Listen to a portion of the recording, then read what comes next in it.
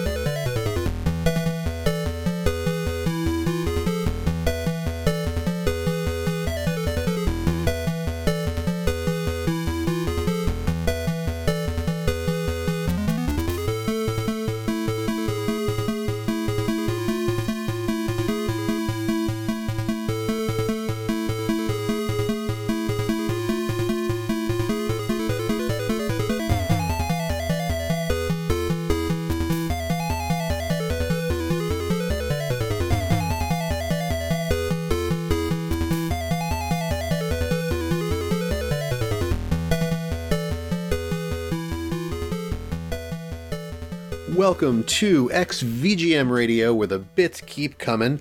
I'm Justin. And I'm Mike. And this is episode 56, Homework. Ooh, what could it mean? Well, we'll tell you.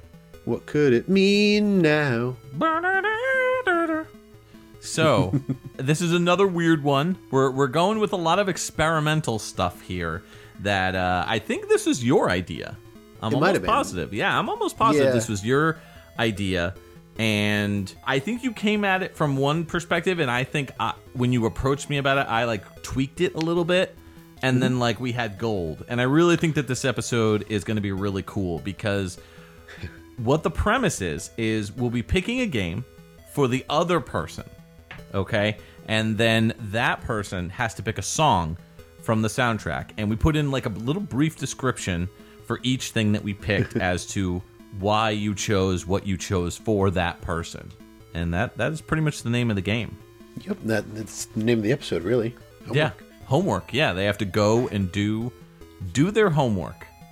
Yeah. I will say, this episode felt like less homework than our Continuous Themes episode. I mean, I had a lot more fun with this one, I think mostly because the time restriction wasn't a thing. With the Continuous Themes, I was very much trying to find tracks that were of a certain length or longer, and that really limited me because a lot of the tracks were just 10-second clips, and there's no way that was really going to fly with us. I know. So the track that we came in on, obviously, Mike and I usually pick a song or a game and a song together for the intro, but because of the topic here, we split it up a little bit. Mike picked a game from a game that neither of us had played from a system that was somewhat semi-obscure. Yeah. And then I picked the track off of it just to find something that was cool. So, Mike, why don't you introduce the game and track? Yeah, sure. So the game that we played a track from just now was Treasure of the Usas.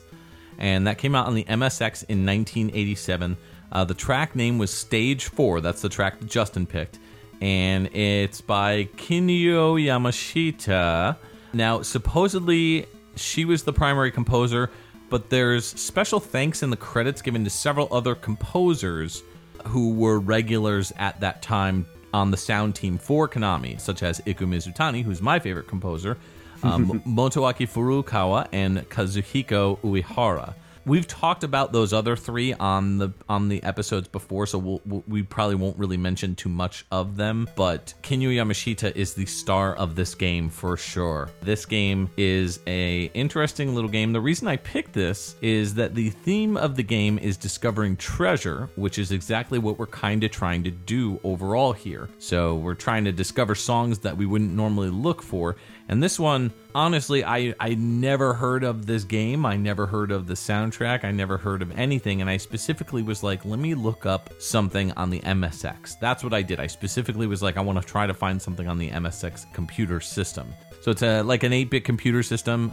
Sequel to it was the MSX2. Lots and lots of Konami games on there, and one of which is Treasure of the Usas. It's only been ported once outside of the MSX, and that was on the Wii U. It got ported to the Wii U in Japan only. So if you crack your Wii U, you can download or put this ROM on there, which really, I mean, if you're going to do that, just download the emulator for the MSX and download Treasure of the Usas. So I believe there's a fan translation, so that's always good. But yeah, this is a cool little platform game. It's about these characters, Wit and Kless, and they are trying to find this broken jewel to try to find a discovery in their, because they're like academics, and they're trying to find this jewel so that way they can discover something lost to their academia. So it's an adventure action game, and there's 5 stages in it, but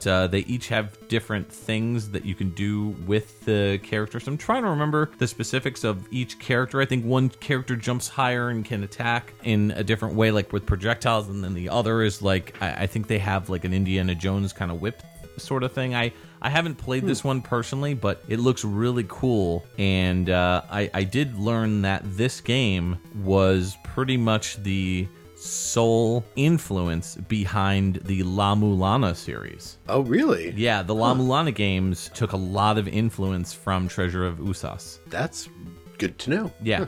The original version of La Mulana has references to the MSX. I think it's the PC version. I remember back in the day because our mutual friend Brian is a huge La Mulana fan, and he turned me on to the game, and I remember downloading it and playing it, and I remember like the book that you get in the game, because there's like this like special book. It's kind of like the book that Penny has in Inspector Gadget. Inspector Gadget, yeah. Like that sort of thing. I may be totally wrong. It's been years since I played it, but it's modeled after an MSX computer. So it's pretty neat. Yeah. I've been hearing about La Mulana 2 mostly recently because Purnell has been playing it from Rhythm and Pixels. Yes.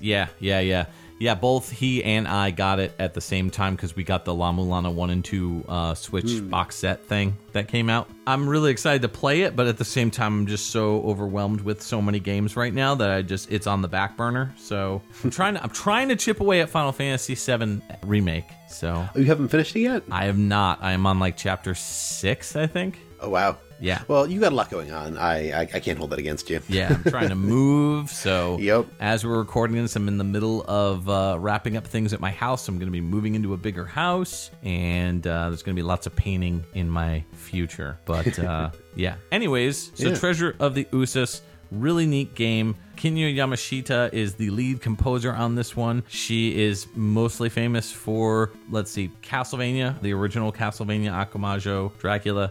She's famous for Mega Man X3. She did the soundtrack, the original soundtrack on that. She was with Konami for a really long time, and then she ended up for like a couple of years at least, and then she ended up leaving and going over to Natsume. And so she moved over with Iku Mizutani and Hiroyuki Iwatsuki and like all those composers. Not that Iwatsuki was with Konami, he wasn't, but all these composers, Natsume kind of got these lead composers who were just fantastic in their own right and kind of all put them together, and they made so many amazing soundtracks for the NES, the Super NES, the Game Boy, the Game Boy Color, etc., Game Boy Advance. So there's a ton of really good stuff that they all worked on together. She also did the soundtrack for Ghost Sweeper Mikami, I believe, which is a really fun Super Famicom game. And I don't know, we'll do one more. She did both the Power Blade 1 and Power Blade 2 games on the NES. I was hoping you were going to say that. Yeah. Oh, I love those soundtracks. They're so good. So this song is, I mean, what did you think of this song? Well, so I picked it because I liked it, obviously. There was a lot of really good stuff on that soundtrack, actually. Yeah. But this one, I don't know, there's something about this song that stood out to me from the other ones. It sounded like sort of like a chiptune version of like a metal song. Like in my mind, I could hear like a lot of other stuff sort of building off of this and being just like this really kind of hard song. I'm not sure exactly why my mind went that way, because listening to it a number of times. Like there's other directions that you can kind of go with it. Yeah. But I don't know. The first time I heard it, I just kind of got this like metal vibe from it. Interesting.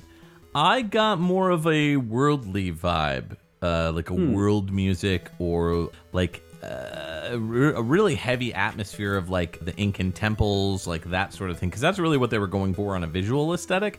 And I think that that's what they were going for here musically as well. It just felt very like worldly. And I know that's kind of a weird way to describe it, but it felt, especially, I think there's a part in the song where there's like some, it almost sounds like steel drums or like toms. Let's not say steel drums. Let's say like kettle drums, like dong dong, like that sort of thing. And it kind of caught my ear, and it kind of made me perk up and go, wait, was that supposed to be like kettle drums or something like that, or some sort of like tribal drums? So I don't know. I felt like this one could be interpreted in multiple ways, but it's always interesting the video game music journey, trying to I don't know, like genre. Are you plugging Alex's show? Sorry? Are you plugging Alex's show? No, I wasn't playing. I just so happened to use the words VGM and Journey together. Shout out to Alex Messenger, who does VGM Journey. Great show. But yeah, no, I feel like it's an interesting path that you take when you listen to a song, because something that I hear where I try to genre place something will be something that you hear, and it'll be a totally different genre. So it's kind of yeah. I don't think that happens very often, but I mean, this is a perfect example of when it does, and how interesting it is when it does that. For sure, yeah. So let's get into your first pick, which is the game that I picked for you. So what is your first pick? All right, so Mike picked for me Gradius 5. This came out in the PS2 in 2004. The track that I picked out of it is called High Speeds, also known as Stage 7, and it's composed by Hitoshi Sakimoto. Ooh.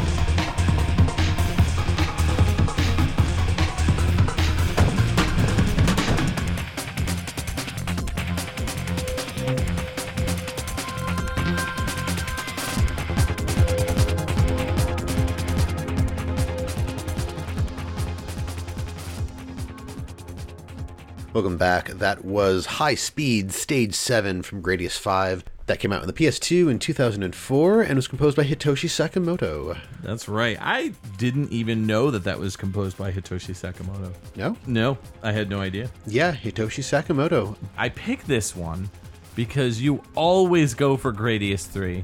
I do. And I know it's your favorite game, but I wanted you to explore Gradius Beyond 3. I wanted you to spread those wings. Yeah, and I did, and it was good. This is a really good soundtrack, and I know that I haven't played this game. I have seen it. I don't think I've even seen it played. Like, I've seen gameplay stuff, but I've never been in the same room as this game, as far as I remember. But after looking it up, I do want to get it because it looks like a lot of fun. Like, it looks very similar to what I remember having fun with in Gradius 3, but, you know, PS2 style. The graphics are a lot better. The music is a lot better. I don't know if I'd say it's a lot better. It's different. It's Redbook audio as opposed to, you know, the SNES sound chip. Right. But it's better in certain ways. Like, I love the music of Gradius 3, but this just has some really cool qualities to it. Like, I really love the breakbeat stuff going on. Yeah. I was just going to say that, yeah. Yeah, the guitars are kind of funky. They actually remind me of some of the music from, like, Guilty Gear at certain times. Like, not the track overall, but some of the guitars remind me of, like, Guilty Gear, and I also get like a kind of like a Cowboy Bebop or Trigun type vibe, which makes sense because, you know, space. Yeah, I mean, I was thinking in terms of the time that it was made. I mean, I know we've talked about this before on the show, but breakbeat and that sort of like Chemical Brothers, Juno Reactor, like that whole like era of electronic music was so big and so popular that every game composer had this vibe, this like too cool for school kind of like, you know, extreme guitar wailing in the background while you've got these crazy break beats going. I was digging this track a lot, and I like that it kind of starts off a little bit more energetic at first, and there's more like things going on with the synths in the background, and those kind of take the lead, and then as the track kind of morphs into that break beat, it pops in with that guitar and it just sounds really good. So I was definitely enjoying this one, and I think it's a unique pick. I also think it's weird to hear Hitoshi Sakamoto do non-Genesis stuff, because I'm such an old school fan of Hitoshi Sakamoto's. Like, all the stuff that he was putting out on the Genesis was just like out of this world good, you know, between, you know, the arrangement for Midnight Resistance and Gauntlet 4. Tactics Ogre. Well, that's more newer school, but yeah. Well, 1993, really? Oh, Tactics Ogre came out in 93? Wow, I'm thinking of Ogre. SNES. I'm thinking of Ogre Battle. But Ogre yeah, Battle that's more on the as well. That's more on the Super NES side of things. You know what? I'm thinking of Ogre Battle 64. That's what it is. Yes, yeah. I was like, there's Ogre Battle on the PS1, there's Ogre Battle 64, there's Tactics Ogre. There's a lot of Ogre games. Yeah, you're a lot of Ogre games. Nice. Sick burn, bro. So, yeah, no, he's done so much good for the Genesis. Veritex, that's another really, really good game soundtrack. So, and he's still working to this day. I mean, it's crazy how many soundtracks this guy has done and how legendary his music is. Yeah. I mean, most recently, since we've already gone through the older part of his resume, his most recent contributions were in 2018. He did music composition and arrangement on Valkyria Chronicles 4, and he did sound production and direction on Dragon's Crown Pro. Yep, too true. So, yeah, really cool stuff from Hitoshi Sakamoto. I don't own this one. I think I've played it once before. My buddy Wes just reviewed it on Nefarious West on his YouTube channel. And like a couple months ago, and I really dug the review. And the game, since watching that, has kind of been in the back of my head where I'm like, gotta get this game, and I haven't gotten it yet. So maybe this will finally, after listening to this song, will be the final push to get me to go purchase it. Yeah, I'm actually gonna pick it up for PS2. As a fan of Gradius, like I own Gradius 1, I own Gradius 3. I'll probably grab this, and then at some point I need to figure out how to. I mean, aside from just ROMs, I need to figure out how I can grab Gradius 2 and 4. Word. Yeah. I would definitely say for 2, because 2 is, I believe, on the Famicom. Yes. I think. Yeah, and it's really good. So definitely check that one out too. All right, so now we're moving into my pick, or rather your pick for me. This is a game called Die Maus, not Die Mouse, Die Maus. And it's a German game that came out for the Game Boy and the Game Boy Color in 1998 and 1999, respectively. This is BGM 06, and it's by one of the best composers on the Game Boy, Alberto Jose Gonzalez.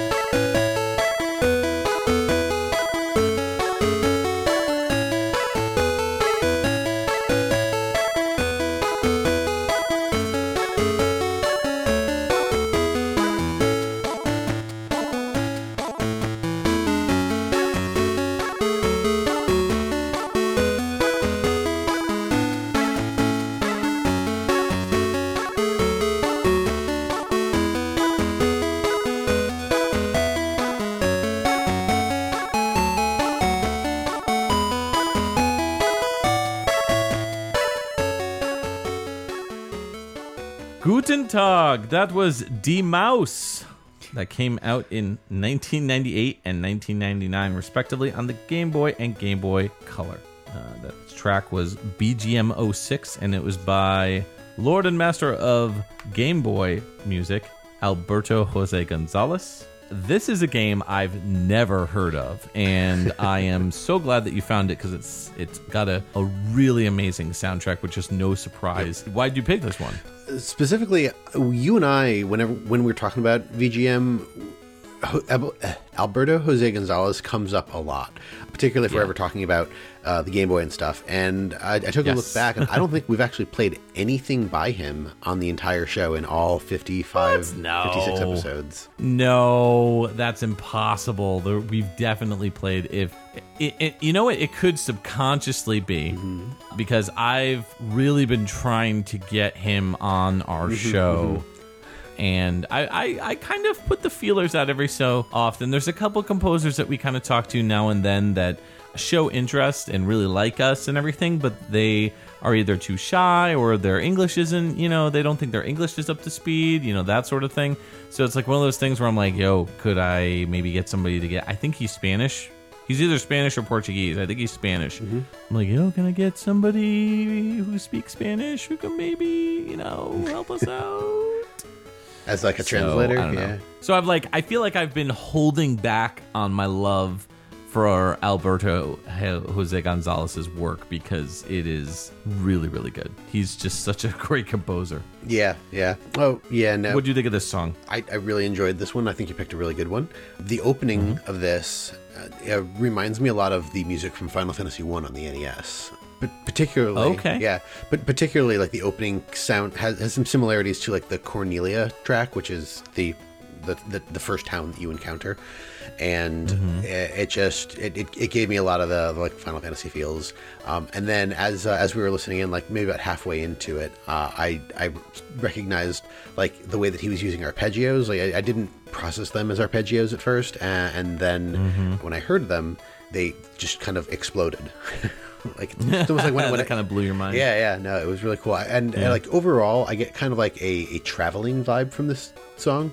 Like this feels kind of like, you know, we're on the road, going from one place to another. I get a very somber vibe from it as well. Like if you put this out on the Master System, I think it would flourish. But you know, the lead, like dun dun dun dun dun dun dun dun, like it's very towny. Town type music in an RPG, so I get that vibe. But yeah, I also get the walking journey as well. So interesting little track. There were a bunch of tracks off this that I really, really wanted to pick, but this one kind of won out in the end because, you know, I'm always the type who always picks like the super energetic stuff, and I wanted to, you know, show off something that was a little bit more somber. So I enjoyed this quite a bit. It's nice. Yeah, and that was the other half of why I picked this game was we talk about Alberto Jose Gonzalez, and I just wanted to give you something that was a little bit off the beaten path because I think we usually talk about his like Looney Tunes related games, and yeah, Looney Tunes, Turok, his Turok Game Boy games are really good for the soundtracks. The games are, they're okay.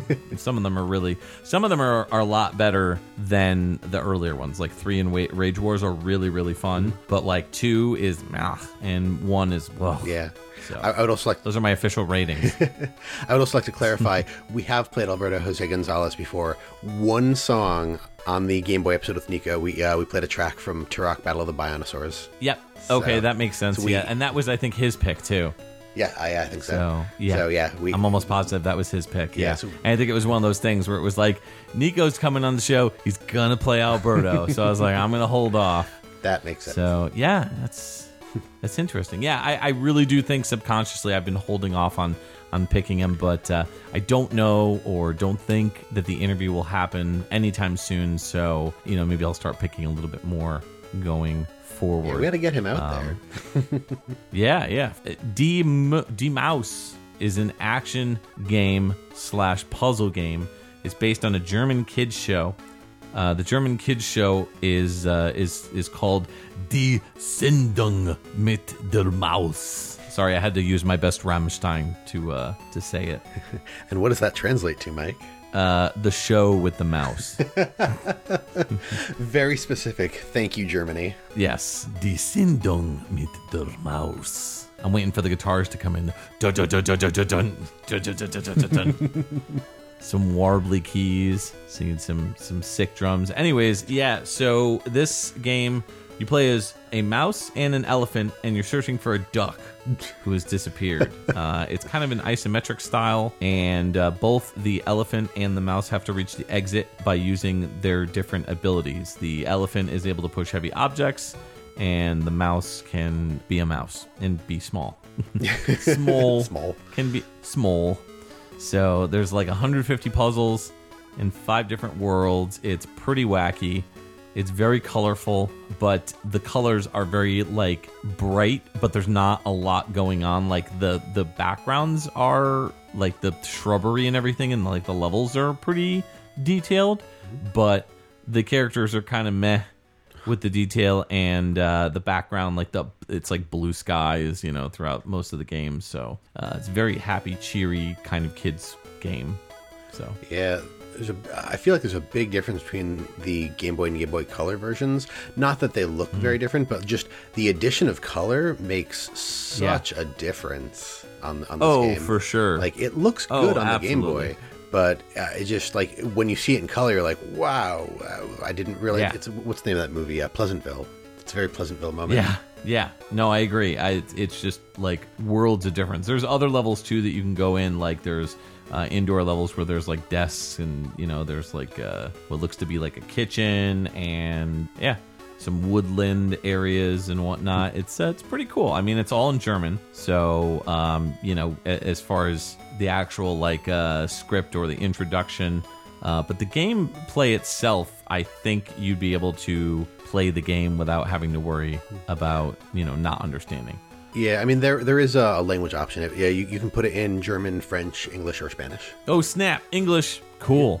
I'll have to check this out. It's I mean, like the music is really good. The rest of the tracks are great, but it was really tough picking just one. Nice. Yeah. I'm glad you enjoyed it. Yeah, thanks, man. All right, so what did I pick for you this time around?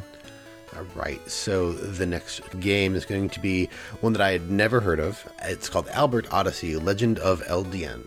Is it Eldine or Eldian? Eldine. I think it's Eldine, okay. but... Yeah. Albert Odyssey, Legend of Eldine. This came out on the Sega Saturn in 1996. The track I chose is called Another Lone, with a question mark at the end, and it was composed by Naoki Kodaka.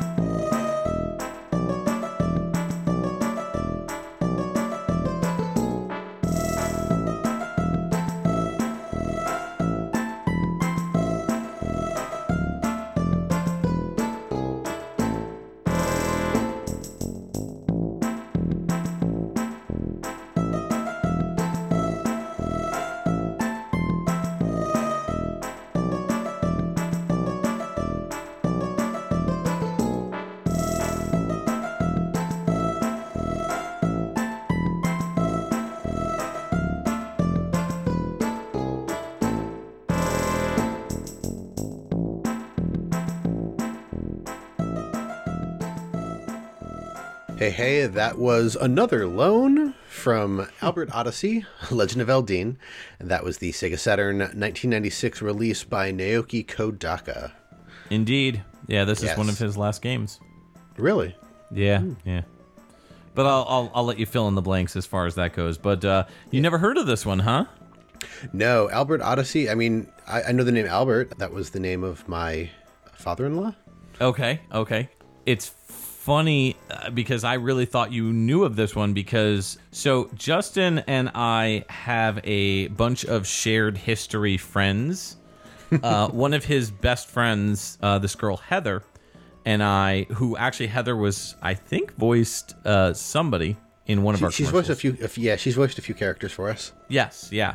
So Heather and I went to college together, and we were on the newspaper together. And so I, I think I was sort of, but not really, in their anime club. Like I would hang out in the school's anime club, like around them, but I don't think I was ever actually in their anime club. But like I came to know Heather and considered her a friend and everything, and she's a cool person, and she's super into anime and games and everything, and we really hit it off. So years later, when I met Justin through a different mutual friend, Heather kind of showed up at a party, and I was like, what are you doing here? And she's like, what are you doing here? And I was like, I know Justin. And she was like, I know Justin. We were like, okay, cool. So it was just one of those things. But anyway, the reason why I bring this up is a couple years ago, I think it was, she reached out to me like out of the blue and was like, she knew I was a VGM fan, and she was like, do you have the soundtrack to Albert Odyssey for the Saturn? And I was like, I don't, but I can get it for you. And she's like, oh my God, you'd be my hero. And I was like, all right, cool. So I sent it to her, and she was like, oh my God, thank you. So I naturally assumed that you two had a conversation about it, because I would have figured that maybe, because I don't think she's actually in any of our any of the podcast stuff that I've done privately in terms of the groups. So I think it was like one of those things where, or at least I thought it was one of those things where like she reached out to you privately and was like, do you know anybody who would have the soundtrack to Albert Odyssey? And you would be like, yeah, Mike does. So I don't know, that might have been a thing that happened, but if so, it was literally that one instance and nothing else. So like either I pointed her to you, or she just knows that you do a lot of stuff around VGM and was just like, Mike might know about this. Yeah. It's one of those things like, you ever have like little conversations with yourself about other people in your own head. Like, I just pictured like both of you kind of sitting down somewhere and be like, her being like, does Mike have the soundtrack to Albert Odyssey? And you being like, what's Albert Odyssey? And she's like, well, and she like rolls out the red carpet to like explain what Albert Odyssey is. And then you kind of stare at her blankly and then go, cool, I don't know, ask Mike. So that's like the entire conversation that I had in my head. That's awesome. That's Yeah. Keep that. That's probably way better than what actually happened, because I don't know. Anyways, I picked this for you because I was curious on your thoughts on this one, and it'll be interesting to dive into Sunsoft and Naoki Kodaka post third and fourth generation. So this is a RPG that came out for the Saturn by Sunsoft. It was originally it did come out on the Super NES, and then it was ported to the Saturn, and they like revamped it and changed it and stuff. And it's a strategy game, and it's a JRPG, and it kind of got mixed reviews, but it is a super duper expensive game. You take on the role of a character named Pike, who is a teenager, and his family was murdered by monsters while he was still a baby. So he was raised by these harpies, these like winged people, like winged human people. And then 10 years later, his adopted sister, is turned to stone by a evil, wizard or warlock or whatever. The typical story of gathering up heroes to try to find a cure for the stone thing, which is, by the way, I'm pretty sure the entire plot of Star Ocean, where like everyone's turning to stone, and then like the first Star Ocean game, and so like the first characters that you encounter, they're like, we got to find a cure, and then they go to space. So that doesn't happen here. They have to revive a god, this ancient god by the name of Vlag. So they stay terrestrial. Okay. Yeah. Or they discover a plot by a group of evil magicians to turn the world's races against each other and revive Vlog. So Vlog is like the Lavos of the game. So, yep, pretty wacky stuff. I've not really played this one. I do own it on the Saturn. This is a Working Designs published game, so that means there's glossy print everywhere and all kinds of crazy stuff on the packaging. What do you think of this track? I really liked it. So this was definitely one of the shorter tracks from the game, but the reason that I picked this one is it just immediately like leaped out at me as soon as I heard it. It reminds me of something from Sherlock Holmes, and I don't know if that's the Robert Downey Jr. Sherlock Holmes, the Benedict Cumberbatch BBC Sherlock Holmes, probably both, I would say, to be completely honest. Mixture of both. Yeah, but it just the what the heck is that? The instrument. It's not a shamisen. It is. It's a shamisen. It probably is, knowing us. But yeah, I don't know. It's just so reminiscent of the music from those movies and that BBC series that I just got stuck on it. And there's probably other stuff that I could have pulled from this that would have been longer and more intricate, but I really enjoyed the Sherlock Holmes theming. Cool.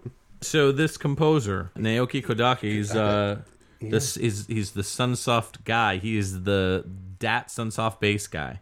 He's that guy. Yeah, he started with doing music in Dead Zone in 1986, and then went on to do all these other great games. Spy Hunter in 1987, he was uncredited for that.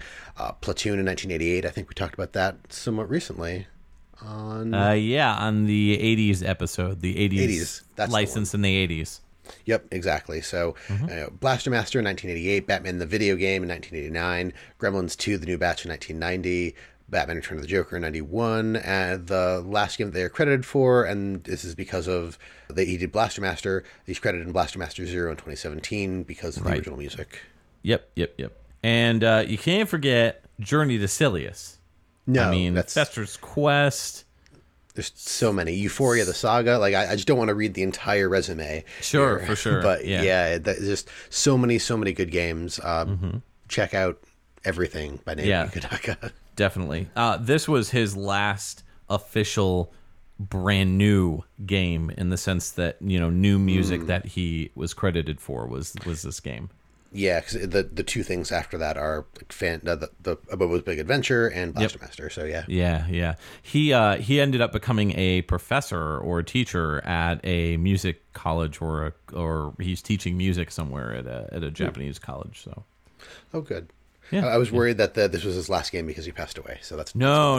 Yeah, no, he's still alive and kicking. It's just he doesn't do anything with video games anymore. I'm sure that he's got students coming up to him right and left being like, you did Blaster Master, you did Fester's Quest, and he's like, how do you know what those games are? So what we got next is a game that you picked for me, and I'll be honest, I've never played this one. I've heard of it, I know of it, but it was always one of those games that I was like, Really? It doesn't seem like it's a game for me. But it's called Destroy All Humans, and the track is called Beyond the Stars. That's the song that I picked, and it's a soundtrack composed by Gary Schyman.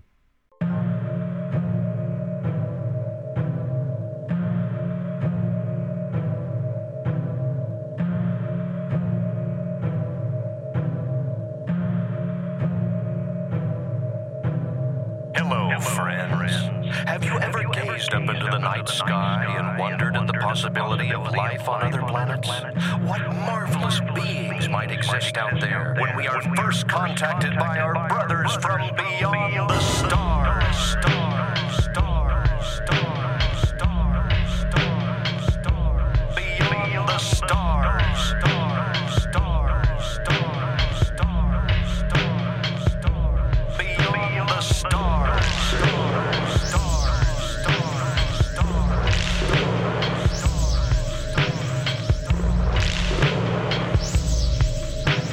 Contacted by our brothers from beyond the stars.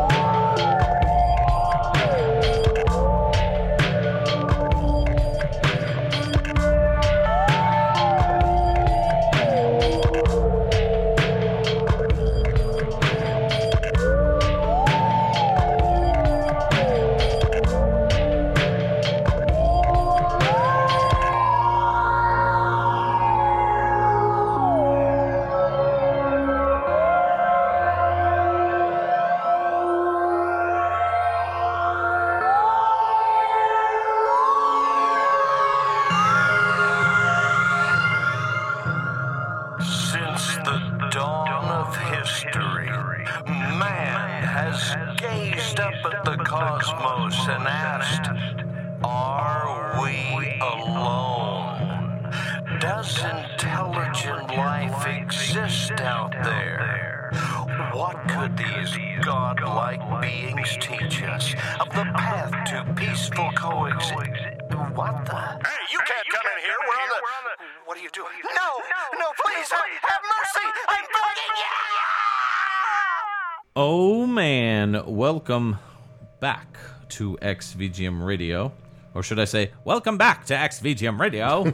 That was Destroy All Humans, the PS2 and Xbox game that came out in 2005. That was Beyond the Stars, and it was by Gary Schyman. More at 11. Yeah, that mid-Atlantic or transatlantic accent. Transatlantic, yep. That was awesome. That was so So that was a really good. good track. I'm so glad you picked that one. It's got this really cool like trip hop vibe. Trip hop isn't a genre that I listen to often, but the little bit that I do listen to, I really enjoy, and I feel like this fits right in with a lot of that. Yeah, I agree. And it also has a little bit of industrial vibes too, especially using the words as kind of like a percussion instrument, like the like stars, rhythm. Yep. stars. Yeah, with that fading of that, and it just stays and persists, and it becomes this like beat that you kind of bob and weave to while you're listening to it. This is just such a groovy, fun song. So I get a lot out of it. I get like almost like a industrial, a little bit of groove. Like this was just perfect. Just really blown away at this song. Pretty much this soundtrack made me want to play the game. Yeah, For sure. and so I'm surprised that you haven't that you've never touched this. The reason that I picked this, not anything really major. This game itself, I know it has a really fun soundtrack, and I'm also just sort of interested to see, for one, what you pick, or which we saw, and just your thoughts on the series, because I thought you had played the series, so I'm guessing you don't really have any thoughts on the series. No, I've never played it. It's always been one of those things where I was like, all right, it's kind of like a Mars Attack sort of thing, that whole like Cold War era alien invasion movies, even stuff earlier like This Island Earth can be yours if the price is right. Yes, that sort of thing. Yeah, no, exactly. Like this this game was a send up of that whole like genre of B movie alien invasion type stuff, and it's also kind of like I don't know if I'd call it a GTA clone, because I don't think it quite is, but it reminds me a lot of sort of GTA. I would say more Saints Row and Crackdown, because of how some of the stuff works. Saints Row, I make the connection, I think, probably because of what happens later on in the series. Oh, but right. Also the way that it doesn't really take itself very seriously. Things can just get really loopy and really silly. But I mean, you're in this game, you're playing as an alien named Cryptosporidium 137. All of the aliens are references to like viruses or bacteria or parasites and stuff like that. And you are like in the first game, you're on Earth because Cryptosporidium 136, your predecessor, crashed and was captured in Roswell, so you're trying to get him back and clear all evidence and everything. And along the way, you mess with a lot of people.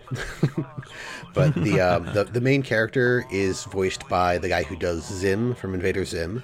So, oh my God, are you for real? Well, it's either the I have to play it's either this the game. main guy or the secondary guy, but it might actually be Orthopox, but I haven't played it in so long. I do know that one of the prominent voices is Zim, and it's totally Zim's voice too. Oh my God, I love Invader Zim. Oh, I need this game like now. Wow, that's awesome. Yeah, it's a lot of fun, but I mean, the GTA style stuff, like, there's missions and whatnot. Sometimes you have to like go find people. You have different powers, different weapons that you can find or that are on your ship. Like you can mind control people and make people do things. You can get in your saucer and fly around and blow stuff up. It's oh my crazy. God, this sounds so good.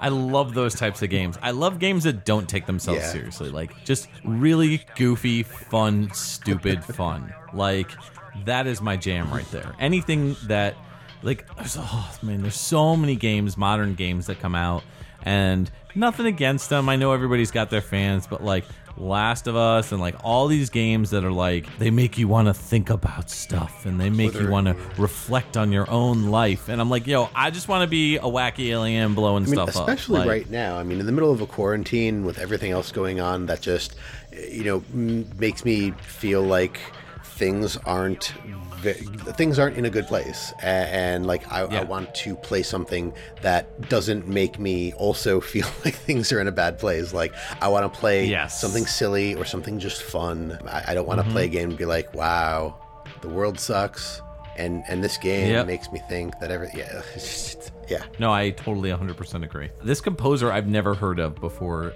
Gary Shyman, I believe is how you pronounce his name. It's Schymman. Schymman, yeah. So he started off with Voyeur in 1993 and then did the sequel 3 years later. And he didn't really do much until Destroy All Humans came out in 2005, where he was the composer on that. So I guess he also jumped around and did some of the other Destroy All Humans games, because I guess there's been a few. But I don't see him doing the soundtrack on the remastered version of the game. So I don't know if they scrapped the soundtrack or what, but I need to find out before I buy the game because I need this soundtrack for sure.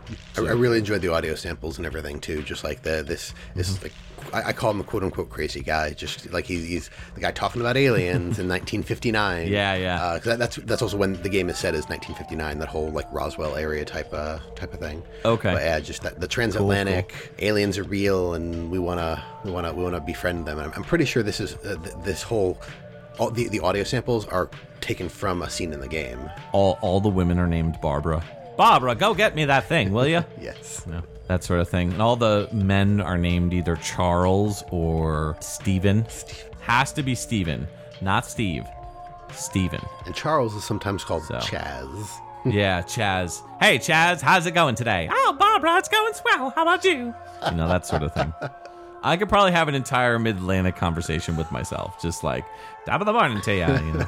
Good stuff. And I also wanted to mention Gary Scheinman also did the soundtracks for some really popular games like BioShock, BioShock 2, BioShock Infinite. So he is a big name in modern video game music. So yeah, he's done tons of stuff going forward. So it's neat. He kind of like made these 2 game soundtracks and then was like, yo, peace, I'm going to go do something else. Came back to Destroy All Humans, and then from there has just been killing it ever since with some really cool stuff. Yeah. A lot of like really important period pieces in video game history. Absolutely. Yeah, no, the BioShock series and whatnot. Good stuff. Yeah. So you may be wondering, you're sitting here and you're going, now they haven't gotten a call in a while. Well, we gave Janine the night off, just so you guys know. And the reason for that is, this was our homework assignment. So we didn't want somebody, turn the phone lines off. We gave Janine the night off. We're on autopilot. So She sent it home with a big old box of Triscuits. yes, yeah, delicious Triscuits. I bet she's eating the cracked pepper and olive oil ones because those are the best. Nice. Yeah. All right, let's go into your next pick for me, which is a game that I've heard you talk about, or a series rather that I've heard you talk about a lot at length in different podcasts, at parties, and despite all that, I've In my sleep. oh yeah, that one time we went to the convention. No, that one time we went to the convention, or that one time that you snuck into my house and like listened to me talk about it. That too. While I was sleeping. But and despite all that, I still don't think I've ever seen any gameplay of any of these. But so this is Ys 8, Lacrimosa of Dana, and this came out on the PS Vita originally in 2016, but also on the PS4 in 2017, and the Switch and PC in 2018. And the track is called Smash Up, and it was composed by Hayato Sonata, Takehiro Unisuga, Yukihiro Jindo, and Mitsuo Singa.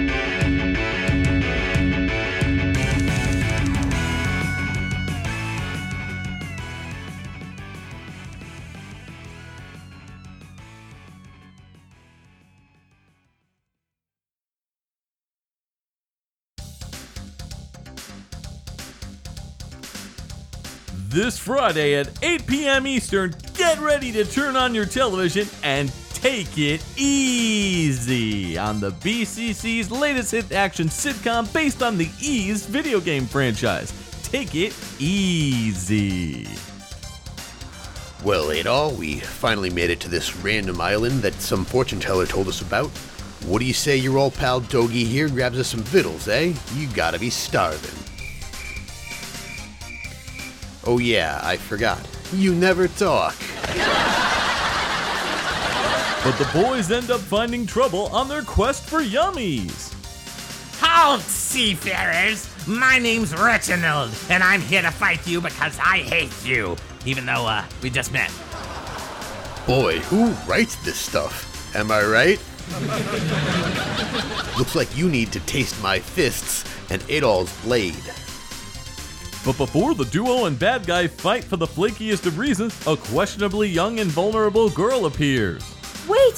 Before you fight each other, you must help me save my sister from the mountains of perilous caverns, or something. Boy, that sounds dangerous, but moves the plot along.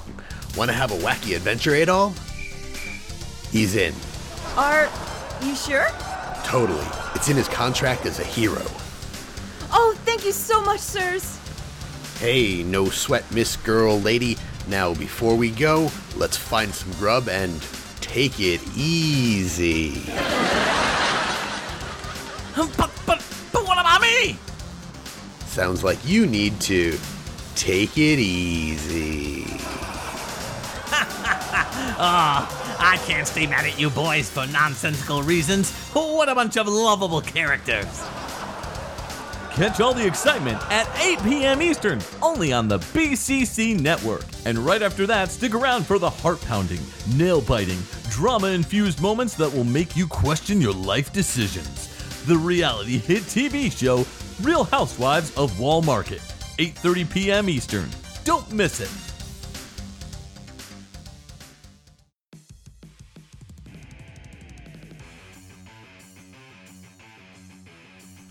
Welcome back to XVGM Radio. That was Ys 8 Lacrimosa of Zool. What? There is no Dana, only Zool. Oh, you got me. I did. So, Ys 8 Lacrimosa of Dana, which came out in the PS Vita in 2016, PS4 in 2018, and the Switch and PC in 2018. The track was called Smash Up, and it was composed by Hayato Sonada, Takehiro Unisuga, Yukihiro Jindo, and Mitsuo Singa. Yeah, man. So good. So energetic. This takes place during, boss fights. Yeah, no, this definitely felt like a fighting track. I was going to guess it was a boss fight, just based on the energy and everything else. But yeah, no, very, very blatantly fighting music. And man, I was saying this before we came back, but I was getting some serious. At first, it was just kind of Final Fantasy X vibes, because Final Fantasy X had a pretty rock-based soundtrack. Yeah. But there are a number of pieces of this that actually call back, to me anyway, to Otherworld, which is a Final Fantasy X track, but specifically the Black Mages version of it. So Nobuo Uematsu's band, back from 2003, 4, whenever. And if you listen to their version of Otherworld and then listen to this, they're not the same song by any means, but there are a lot of similarities. And this, I think that's a big credit to this track and just how much it rocks. It's interesting that you haven't played this because you should have, and how dare you? I mean, my list of stuff that I need to play is about as long as stuff that I need to watch, and I'm never going to get to all of it. So I started off with Ys 3, Wanderers from Ys, on the Super NES. That was the first experience I had with an Ys game. And I really liked it, but it was really difficult, so brutally difficult, but I loved the music. And I didn't really pick the series back up until Ark of Napishtim, and that's just because the series stayed in Japan for the future releases for Ys 4 and 5. So 6 came out on PS2, and it did get brought over to North America, and I played through a little bit of it. I remember picking it up pretty cheap used, and I liked it. And so I kind of kept my eye on the series ever since then. And this was the first Ys game that I bought at launch. I got the PS4 like crazy collector's limited edition or whatever, and it's a really cool game. We would always joke around about how the music was so much like they put all the budget into the music, and the visuals and the characters and the animations and stuff were not as important, and that the music had to be like top tier. So Ys has always been kind of known as this franchise that has this incredible music, and this is obviously no different, with this really hyper energetic guitar driven piece that kind of ends up becoming this techno thing towards the end, this like electro thing. Yeah, that's actually something that I wanted to touch on as well. It's rocking. It's got this awesome like metal sound. What I wrote down is, and then they called the techno crowd, but only for a moment. And then towards the end, it actually comes back, like just like those electronic beats that are just in there.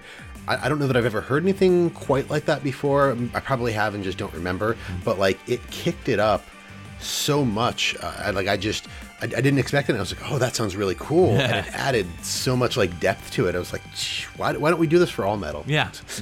No, it's a really good soundtrack. The whole soundtrack is great. They redid the entire English dub. There were a lot of people who were super angry that the dub wasn't accurate, and there was a lot more like there was a character in there who was like had a lot of farty jokes and like that sort of stuff, and so it wasn't exact and accurate. There was a different company that was working on it. It was NIS instead of Xseed. Xseed Games kind of took over the franchise for a while. Everyone was really, really happy, from what I understand, about the level of detail that they would put into Falcom's games for the Ys series. And so when NIS took over, a lot of people were really skeptical, and they were kind of proven right in the sense that NIS released this kind of botched version of the game. I'll be honest with you, I didn't really notice it on a personal level. It didn't really bother me, but I wanted to go back and see what the differences were. So I was waiting on the update to come through, and it finally came through, and I think what ended up happening was I upgraded my hard drive on my PlayStation 4, so I never went back and like reinstalled the game. I reinstalled the DLC, but I never reinstalled the game to play it. I'll eventually do it and play it, but yeah, that's the name of the game. So Ys 9 is coming out. It's been announced. I think it's either out or going to be out very soon in Japan, and Ys 9 is coming to America next year in 2021. Oh, nice. So I would definitely recommend you start with this one. It's a good jump-on point for the franchise where you can kind of get a hang of the action RPG vibes in this game. You could hear the amazing music. You could play the game. The cast members are always different except for Adol and Dogi. Okay, so they're in every game. Yep, they are. Those two are in every game. I believe Dogi is in every game. I know Adol is definitely in every game. Sounds like a lot of fun. Yeah, it's good stuff. So these composers, real quick, Hayato Sanada started off with Brandish 4 in 1998, and then did some Ys stuff, and then Legend of Heroes. They did some Legend of Heroes games as well. Cold Steel. Oh, Trails of Cold Steel, yeah. Yeah, Cold Steel 2, Cold Steel 3, and Trails in the Sky 3rd in 2017. What about the rest of the composers? So Takahiro Unisuga started out doing music and sounds on Xanadu Next in 2005, and then jumped into Ys for Ys Origin, 1 and 2 Chronicles, Oath of the Felghana, Memories of Celceta. They also worked on the Legend of Heroes, Trails in the Sky, and Trails of Cold Steel series, along with Mr. Sonoda. Yukihiro Jindo started out with Legends of Heroes Trails in the Sky in 2004, doing music and composition. Jumped over to do Ys The Oath in Felghana and Origin in 2005 and 2006, as well as some of the same games that I mentioned for Mr. Unisuga. Most recently, they were composer on Soul Calibur 6 in 2018. Yes. And then finally, we have Mitsuo Singa, who started out with this in 2017, went on to do Tokyo Xanadu EX Plus in 2017, and then was on the sound team for Legend of Heroes Trails of Cold Steel 3 in 2017. Yeah, a lot of the guys are newer sound guys for the most part. None of the old Eve's Falcom sound team is really around. A lot of them are just became free agents and moved on to other things. Oath and Felghana, it's worth noting, is a remake of Wanderers from Eves, which is Eves 3. So, yeah, I picked this one because I'm pretty sure that you weren't familiar with it, and I thought it was a great introduction to it, at least musically, as far as the franchise goes. So, what do you think? You're going to pick this one up after hearing it? Yeah, I'm gonna take a look. I do have some free time for games, so I'll have to see where and how I can get this. Word. All right, we're moving to a game that you picked for me. I'm going to be honest, I'm not a fan. This is Taz-Mania. It came out on the Super NES in 1992. This track is Kiwi Roadside, and it's by Mitchell Stein.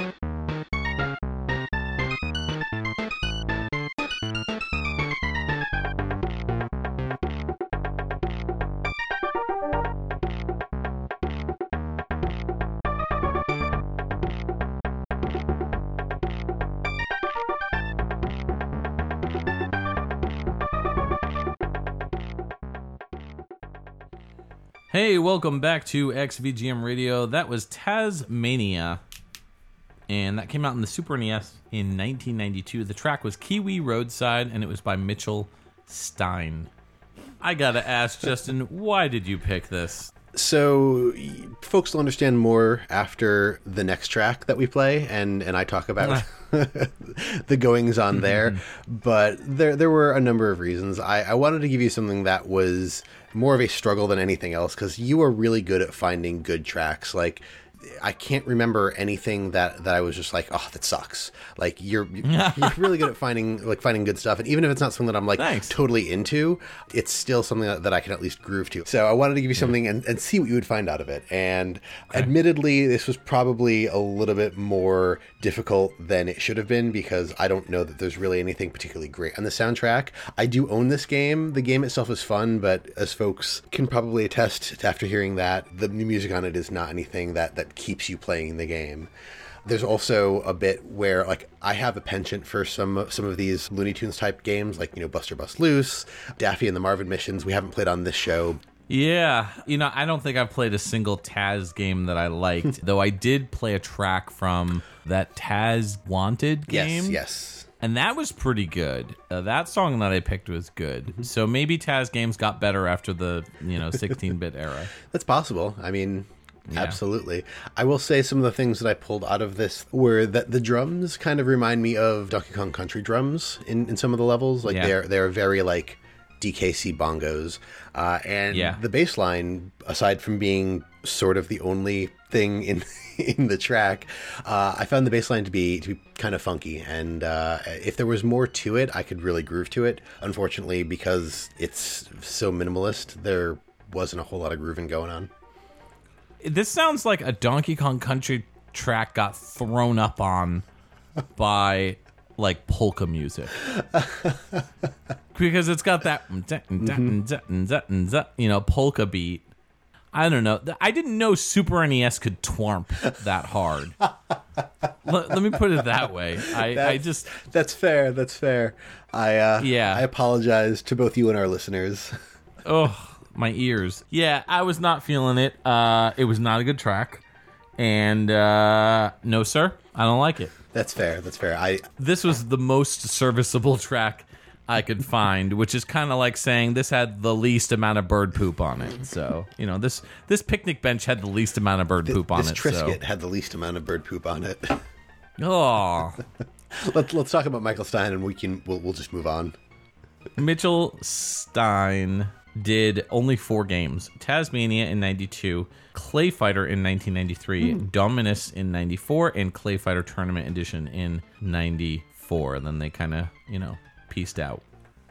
This is based on the Tasmania cartoon, but there were multiple versions of this game that came out, all published and developed by different companies. The Super NES version was developed by Visual Concepts and published by Sunsoft. So the game is basically just an action platformer where you play as Taz and he's searching for a giant egg. Really, that's all you need to know. I've not played this one. I would not play this one, even if the game was good. The music is not, so I would probably not play it. Oh yeah, no, you would totally be turned off by this.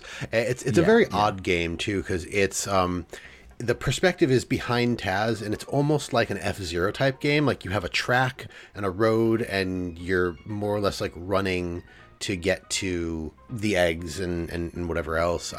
That's super weird. Yeah, it's a very, very odd game. I mostly own it because I like Taz, and it's an interesting game. Like, it's fun for a little while. I never really play it for more than, I guess, a little while. I can't even tell you how many minutes. It's entertaining, but it loses its entertainment value relatively quickly because it doesn't control very well. Taz and Escape from Mars was sort of a sequel or a pseudo-sequel. That's more of a, side-scrolling action game where you play as Taz again in his Escape from Mars. That one's not good. A mutual friend of ours, our buddy Eric, told me and suckered me into getting this game. He was like, oh, you got to get Taz Escape from Mars, because it was just when I got a Genesis, and he is such a huge Genesis fan. He was like, oh, you got to get Taz Escape from Mars. That's such a good game. And I bought it, and I was like, oh, you're that kind of person? Okay. Yeah. I mean, you would have to know Eric to know. Either way, speaking of the worst, so part of the reason that I picked out Tasmania for you is because of one of the games you picked out for me, and that's coming up next. So this is Mega Man X7. You poor soul. Yeah, this came out on the PS2 in 2003. I chose Underground, the tunnel base stage, and this was composed by Yuko Komiyama, Shinya Okada, Seiko Kobuchi, Naoto Tanaka, Makoto Asai, Teruo Konishi, Suichi Mizuhata, Noriyuki Iwadare, and Takuya Miyawaki.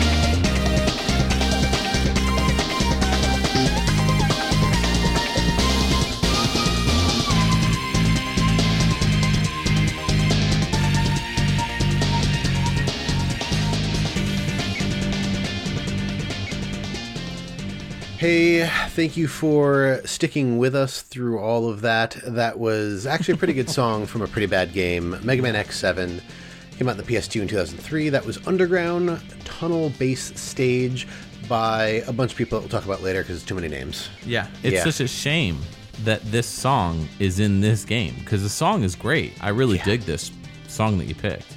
Yeah. Admittedly, as I was saying just before we kind of came back, this game was terrible, but the soundtrack was not terrible. There's a handful of songs that I don't care for, but for the most part, it was a really good soundtrack. In this track in particular, like I really love the bass. I called it full body bass, and I mean you can take that however you want, but it was it just like so rich and deep in that sound, and I really liked it. The song itself reminds me, I feel like it's reminiscent of the music from X4. Maybe it's reminiscent of X5 and 6 as well, but like X4 is what I have the most nostalgia for. But it reminds me a little bit of that, but like kicked up a notch. Like the music in X4 wasn't this like thumping or anything else. It was good, but there was so much more to the sound here. Yeah, it had a real funk vibe with that bass. It was just like really funky. Yeah, I was definitely bobbing my head to this one. And I was enjoying it quite a bit. And it's such a shame because the game is so bad. This is the worst Mega Man game I've ever played. Last episode, we talked about a lot of Mega Man stuff, and we ranked our games. And the lowest ranked game for me, I believe, was Mega Man 7. And it's funny because I said before we started recording today, when I first saw this, it was part of the reason that I gave you Taz, is I kept seeing it as Mega Man 7 every time I was looking at it. And then eventually my brain processed the X, and I was just like, oh, man, really? Like, I think it's the only game that I like less than Mega Man 7. Gotcha. Gotcha. Yeah. You did. Yeah, I did. I just... I don't know. I wanted to see if you could actually salvage a good song out of a garbage game, and you did. And I did. Bravo for you. So I guess we should probably explain why we're dumping on this game so badly. I mean, do we need to? Is it not well known throughout the world? I mean... No, I know. The biggest issue that I had with this game, outside of everything else, were the controls. Like, when it first came out, my friend got it. So there were 3 people, including myself, that were big Mega Man fans. Mega Man X4, absolute favorite. Mega Man X5 was a lot of fun. Mega Man X6 was pretty good. I thought the weird changing up how they were naming things was a little bit odd, but overall I didn't think it was bad. And then Mega Man X7 came out, and I didn't get it first, and my buddy did, and I was watching him play it, and I thought it was really neat how they were trying to introduce like some of the 3D aspects. Like instead of this just being a straight left side of the screen to the right side of the screen platformer, now there were like these 3D elements, and sometimes like the screen would turn. Unfortunately, when we actually got to those parts in the game, it just completely screwed us over. Like the controls were so terrible. It was hard to get the characters to do what we wanted to do, and we died so frequently, not because we were bad at the game. Well, maybe we're bad at the game because we couldn't control it, but when your controls are bad, your game is bad. Yeah. No, I agree. Control-wise, it was pretty bad. Personally, I had more hatred of the character Axel than anything. So whenever I think of X7, I think of Axel, and then I think of the bad controls, and I'm just like, yo, I hate you, Axel. You're like the Kiddy Kong of Mega Man games. See, I didn't mind Axel as much. I thought he was a little annoying, but for the most part, like I was just like the writing. I wasn't big on the writing, but I did like the fact that they were trying to introduce a new character and a new mechanic. Like, you had X for the longest time, and then they let you play 0 and 3, and then they let you really play 0 and 4. I thought it was like that was a really cool way to add a new gameplay mechanic. And then for this, with Axel being like this just humanoid Reploid with a gun, but he could transform into the Mavericks whose powers that you're stealing. I thought that was really nifty, because it's one of the things that I always kind of wanted to do. Is like I really liked Magma Dragoon from X4, and I always wanted to play as Magma Dragoon, but it isn't to be. But with Axel, like you can actually play as temporarily the Mavericks. So I thought that was really neat. Nope, dumb, stupid, hate him, hate Axel. Okay. Fiery passion. It's just, I found him so annoying. Ugh, he's the worst. I hated everything about Axel. Anyways, so these composers, let's do one each. So Yuko Komiyama, I'm gonna call out Monster Hunter World in 2018. They were the composer on that. I really enjoyed that game, so good job. Shinya Okada, Zack and Wiki, Quest for Barbaros Treasure in 2007. Good stuff. I believe you turned me on to Zack and Wiki. Yes, I did. Yeah, a while ago. So, yep. Seiko Kobuchi, Mega Man X Command Mission in 2004. They were a sound composer on that. Axel was in that game too. That was the Mega Man X RPG. Yeah. I'm not even joking. That is the only reason why I haven't played that game, because I'm like, oh, that's cool. It's like an RPG, like a JRPG, and it's got Mega Man X, and it's got Zero, and it's got all the other X characters. And then I'm like, oh, but it's got Axel. Give it a try. If I remember correctly, not that they changed Axel's character a ton, but I think they toned down his annoyingness in that. Oh, good. But so Naota Tanaka, Phoenix Wright, Ace Attorney, they did sound. Makoto Asai, we'll go with Grandia 2 in 2000. They did electric and acoustic guitar in that game. Teruo Konishi did SD Gundam G Generation Genesis in 2016. Shuichi Mizuhata did Beautiful Joe Red Hot Rumble in 2005. Noriyuki Iwadare did Too Many Things. Yes. In fact, they're credited on Ys 3, Wanderer from Ys in 1991. We'll go with that. Yeah. And then finally, Takuya Miyawaki.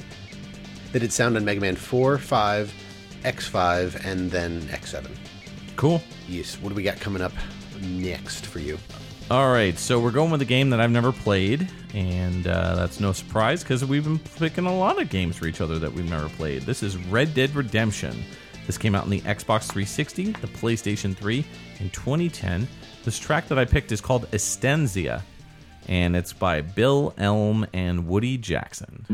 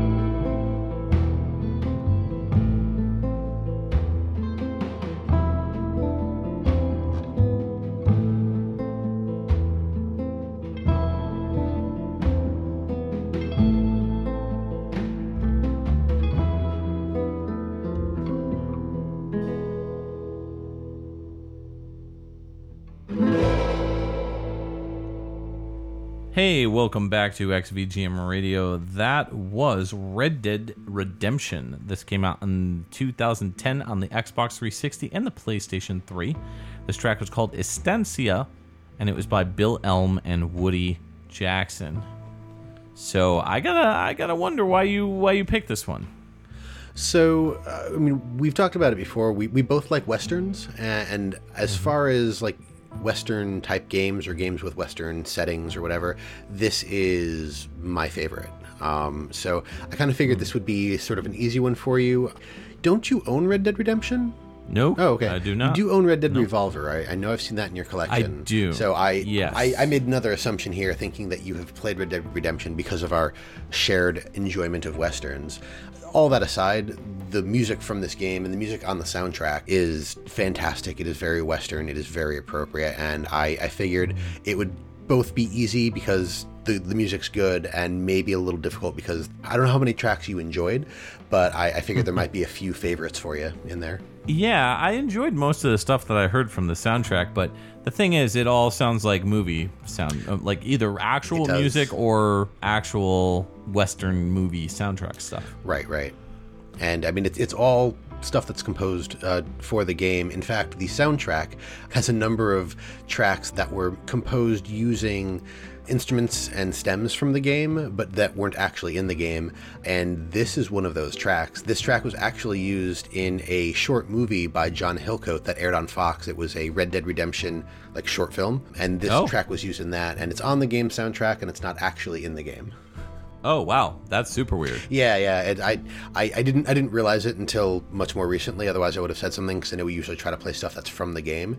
But all that being said, this track was composed for the world or whatever. Yeah, same instrumentation, same style, and whatnot. Yeah. I was digging it. It was cool, and I don't know if it made me want to play the game, but it made me want to watch a Western movie. Let me put it that way. That's fair. And I mean, that's kind of what playing the game, that's one of the reasons that I really like these games, but I enjoy these games because playing them is sort of like watching Western. One of my favorite things to do is sort of just zone out on horseback and ride around the land. I think that's one of the reasons why I never picked this one up, is because it felt too big to me.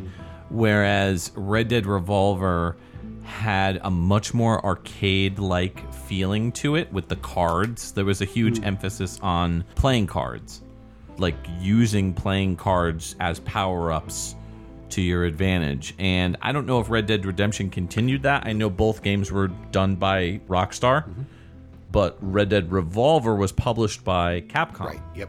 That was kind of the reason why I picked it up, because I was like, ooh, a Capcom Western? I was like, done. I didn't really know about Rockstar back then. I was just kind of like going with the Capcom flow, if you will. Yeah. So, yeah, I really dug Red Dead Revolver, and so I saw Red Dead Redemption and was like, oh, cool, they finally made a sequel. But it was more of a reboot with a new character, if I recall. I don't think that it was an actual sequel. Yeah, I think they're related, but I don't remember if it was truly a reboot or if it was a sequel that focused on another character. I mean, the main character of Red Dead Redemption is John Marston, and the main character of Red Dead Redemption 2, which is actually a prequel to Red Dead Redemption, is a character that is not even mentioned or anything in Red Dead Redemption 1, which is one of the reasons that I want to get through this, is to find out, because you meet John Marston, he's part of the same gang that you're in. So I'm like, why was the character that I'm playing as now, why does he have nothing to do with anything in the first game? So there's that air of mystery there. But yeah, I mean, these games, they're also, referred to as Grand Theft Horse, Grand Theft Carriage. It's GTA in the Wild West. And it's crazy because I can never get into the GTA games, but for whatever reason, maybe it's just the setting. I really got into Grand Theft Horse. Grand Theft Horse. That's funny. I never heard that before. Yeah, I'm kind of the same way. I mean, we talked about this a little bit earlier with Destroy All Humans. But yeah, I don't know. This one looks super serious and detailed, and it kind of turns me off a little bit with how serious it looks. But at the same time, I know I'm going to be in for a good story because I've heard it's really good. The story is fantastic. That's one of the things that I love the most about it. I will say it does take itself seriously for the most part. If you really get into a lot of the stuff, there are a number of things that they do that kind of back off from that. There's a lot of Western tropes that they try to subvert. There are some silly things that are in there that you can find if you're looking for them. But overall, the story itself is, it's called Red Dead Dead Redemption, because the story itself is supposed to be about this guy redeeming himself. Right. He used to be part of a gang. The whole story of this is you're basically hunting down old guys from your gang because the government has more or less pressured you into it. They're just like, hey, you can either rot in jail or you can help us find your old gang members and put them away. And so, you have a wife and a kid. Like, you left the gang, you left that life a long time ago, and you're just trying to live. And so you're like, whatever, like, pick up my gun, let's get going. I didn't like those guys much anyway. Mm-hmm. So Bill Elm only did this game, and Woody Jackson has done a few games, mostly with Rockstar. So Red Dead Redemption 2010. He's credited for, quote-unquote, the local population. I don't know what that means, but I believe he's the main composer. He's also did L.A. Noire, the Complete Edition, in 2011, Grand Theft Auto 5 in 2013, and then Red Dead Redemption 2 in 2018. Nice. So let's move on to my next pick for you.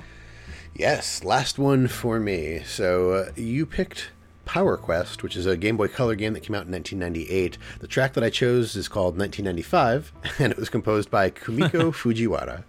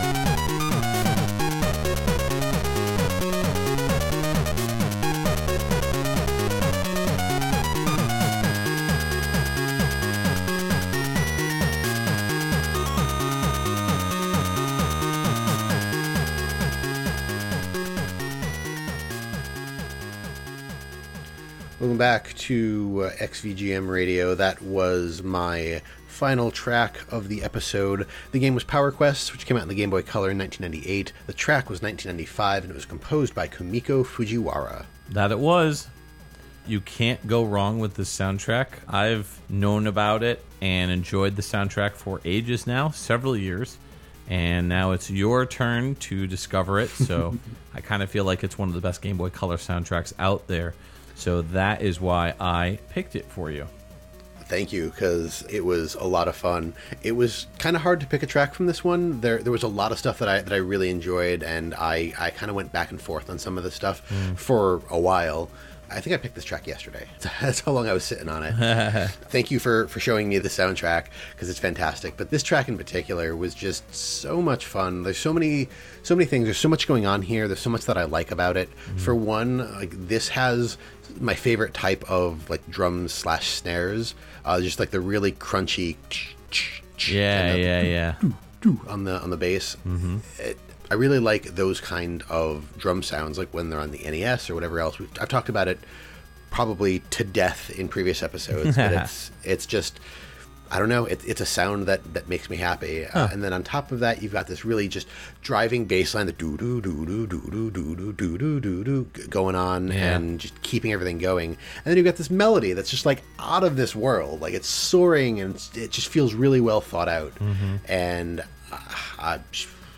I'm in love with this track. Yeah, this is a good track, and it's a good soundtrack. This is one of my less favorite ones. I think the sustain on the note kind of kills it for me, where it's like, I feel like it goes on a little too long, like it kind of overstays its welcome. But, I mean, picking a bad song on this soundtrack is like, picking your favorite way to kill Axel in Mega Man X7. Like, there's no wrong way to do it. You just got to do it. So, I don't know. Yeah, this game's a weird one, and I think you would like it personally. I think this game is tailor-made for Justin. It is a role-playing game and a fighting game all in one. And it has a lot of RPG elements. You're fighting as like these model robots, and you're trying to like enter tournaments and like you're always trying to update your robot with new parts. So you walk around towns and you beat up opponents, kind of like a Pokemon style in a way, where you use your robots to get the opponents defeated, and then from that you can win money to be able to buy new parts. That way you can enter more tournaments. So the actual fighting itself is more of a fighting game mode, and then you're going around town talking to people, and the visuals are great, really, really good, strong NES era style visuals on the Game Boy Color, and music's great. Controls are tight. I mean, just the whole thing. It's got the complete package. If there's any game on the Game Boy Color that's a hidden gem, it's this one right here. Nice. Do you own this? Is this I do. America? Yeah. This came out in America. Yeah. It was published by Capcom in some regions. I believe it was also published by Sunsoft in other regions. Okay. Yeah. No, I'm taking a look at some of the screenshots, and I mean, for a Game Boy Color game, this looks really good. Considering the limited inputs and whatnot on the Game Boy and the Game Boy Color, I'm curious as to like how it actually mechanically plays, but it looks really good for a Game Boy Color fighting RPG or whatever. It's interesting because the composer, Kumiko Fujiwara, this is the only game he's done audio on, from what I understand. Oh. All the other games that he's worked on for Capcom, at least, were all like, Zelda, Minish Cap, Mega Man Battle Network 6, Mega Man Star Force. So all those games, he's done like texture design, modeling, 3D modeling, animation, cinematic animators, artists. So how he got pulled into doing audio for this game, I have no idea, but this was clearly his in. Yeah, I was going to say, well, what's interesting is that on Moby Games, this is the first thing, like the earliest thing on his profile is Power Quest 1998. The next thing after that is character design on Final Fantasy II in 2001 and Final Fantasy Origins in 2002. He was a designer. So like it's almost like he started with audio and with Power Quest, and with such a good soundtrack, like I'm curious as to what happened here. Like maybe he just didn't have a good time. Maybe like it may have come out well, but I would imagine it had to have been just not his bag, and he went on to do a whole bunch of really cool arts and graphics. I mean, he also did like some cinematic. He was a cinematic animator in Monster Hunter World Iceborne, which came out in 2019, and that's a game that I own and have very much enjoyed. So like, awesome! Like you've done great music and great game design. So yeah, it's pretty weird. It's very strange, but I did enjoy this game and this soundtrack. I have not beaten this one, but I started it and just really I found the soundtrack first and picked up the game because I found the soundtrack and kind of went from there. Fair enough. So your last game for me is Solstice, the quest for the staff of Demnos. So I picked the title theme from the NES 1990 game, and it's by Tim Follin.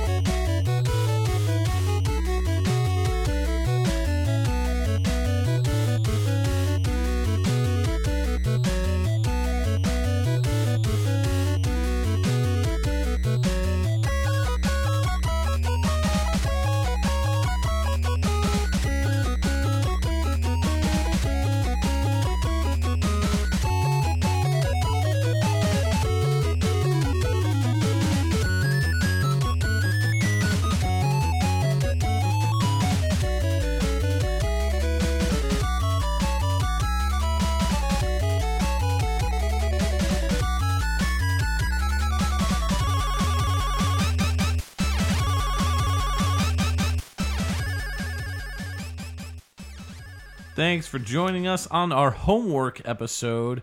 That was Solstice, the quest for the staff of Demnos. That was title theme, and it was on the NES in 1990. And that track was by Lord Tim Fallon. Oh, I love this song, and there's so much that Tim does with this song that it consistently blows me away. I gotta say, the beginning with that da da da da da da da. I mean, you're kind of like, all right, what am I getting myself into? And then when you get that explosion of the bass combined with the drums and the cymbals. Yes. And I think I refer to that as like the smash cut.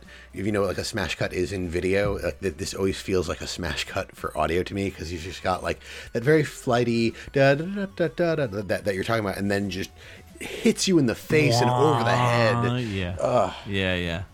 So good, though. So good. So good. And then the track is basically a Jethro Tull song. So Yeah, that's kind of fair. Which is not a complaint at all, because I love me some Tull. So really, really solid work. And nice instrumentation, too. Like, the instrumentation on this is so good. Like, you can hear the flutes. You can hear the cymbals. Those cymbal crashes with the white noise. Just like the way that he tuned that is just uncanny. Like, nobody has on the NES, nobody has as good sounding cymbals as Tim Fallon, I would say. I probably have to agree with that. Yeah. The comparing it to the Jethro Tull's albums is actually pretty relevant, because I wrote down towards the end it kind of feels more medieval. Like there's so much going on throughout a lot of the song that I'm just like lost in it. And then as it gets towards the end, there's just like almost like a Ren fair. Like you can hear, like you said, the flutes and everything else, and it's so well put together. I mean, there's no surprise considering it's Tim Fallon, but oh, for sure. But I feel like he wrote this, and then they were like, great, we're going to put this in the game, but we're going to put it in as the title theme because it's kind of long, and, you know, we want to kind of grab people as quick as we can. But I'll be honest, the rest of the music, it's okay. It's not bad music by any means. I mean, this is Tim Fallon we're talking about here. But I don't know. I don't feel the same connection that I felt with this track. Yeah, a lot of the other stuff to me feels a lot more atmospheric.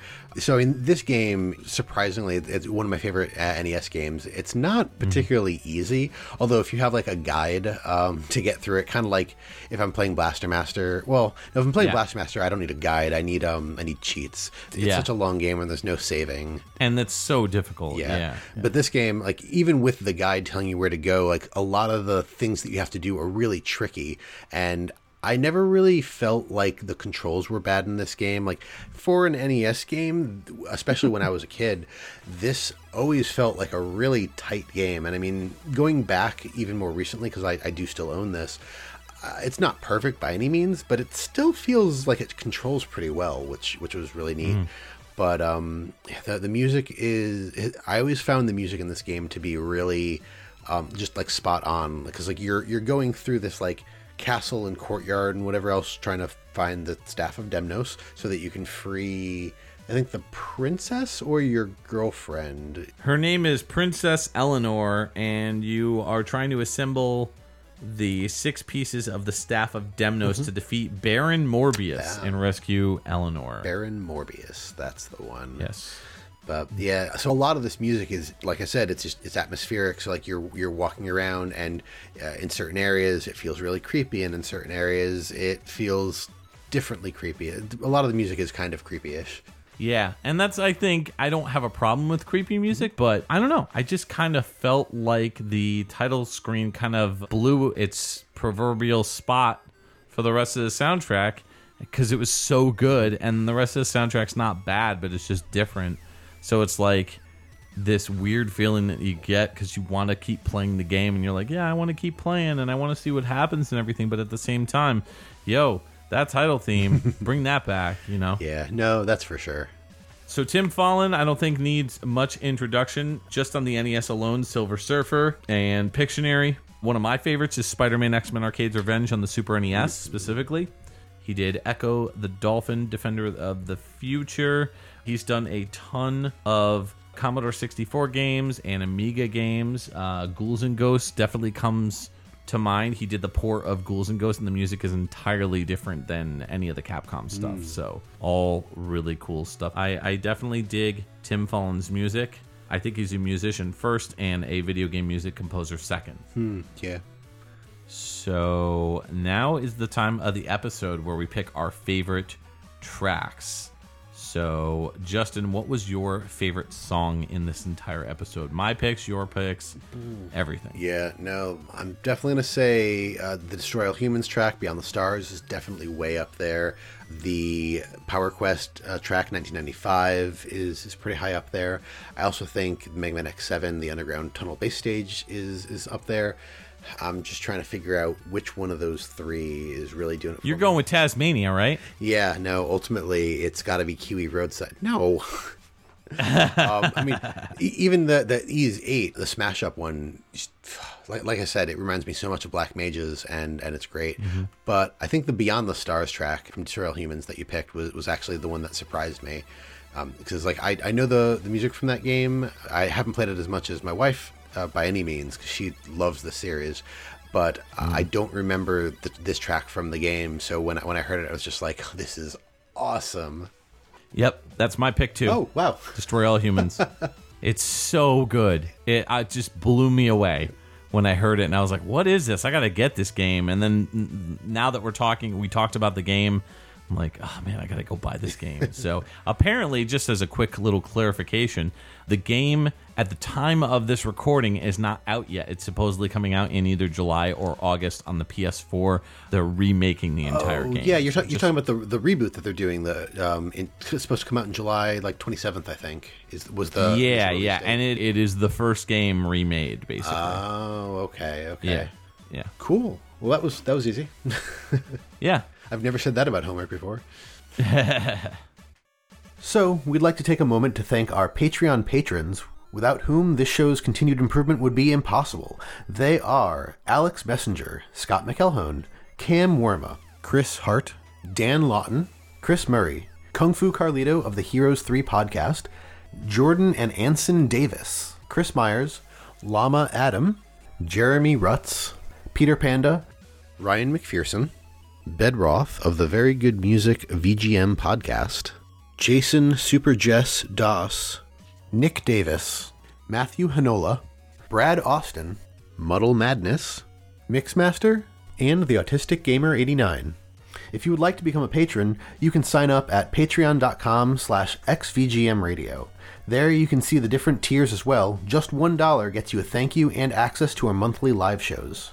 You can visit our website, xvgmradio.com, where you can listen to all the episodes and learn more about your hosts, as well as any of our guests or composers that we've had on the show.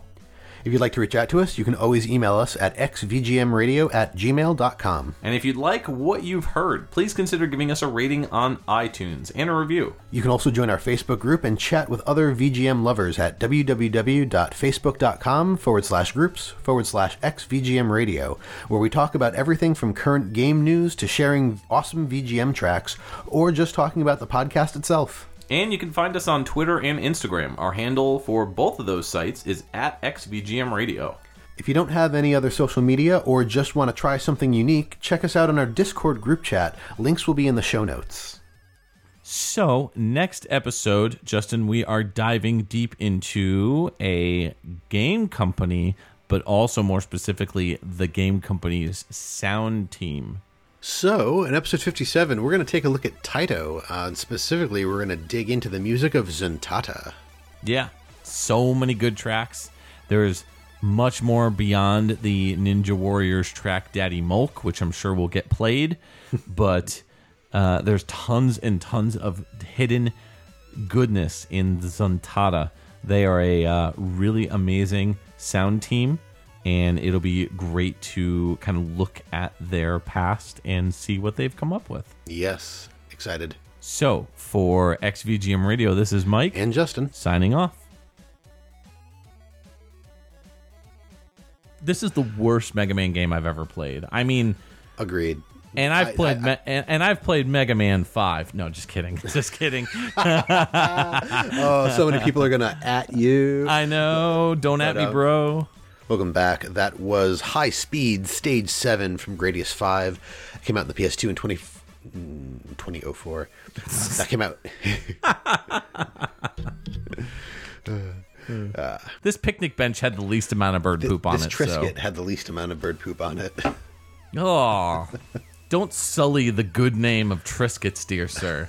If Janine was listening right now, she would flutter her way to the studio and suck the life out of you, I guess. Probably. Yeah. I said I would never pick a game with this many composers again, and I held mostly true to it until you broke my streak. Excellent.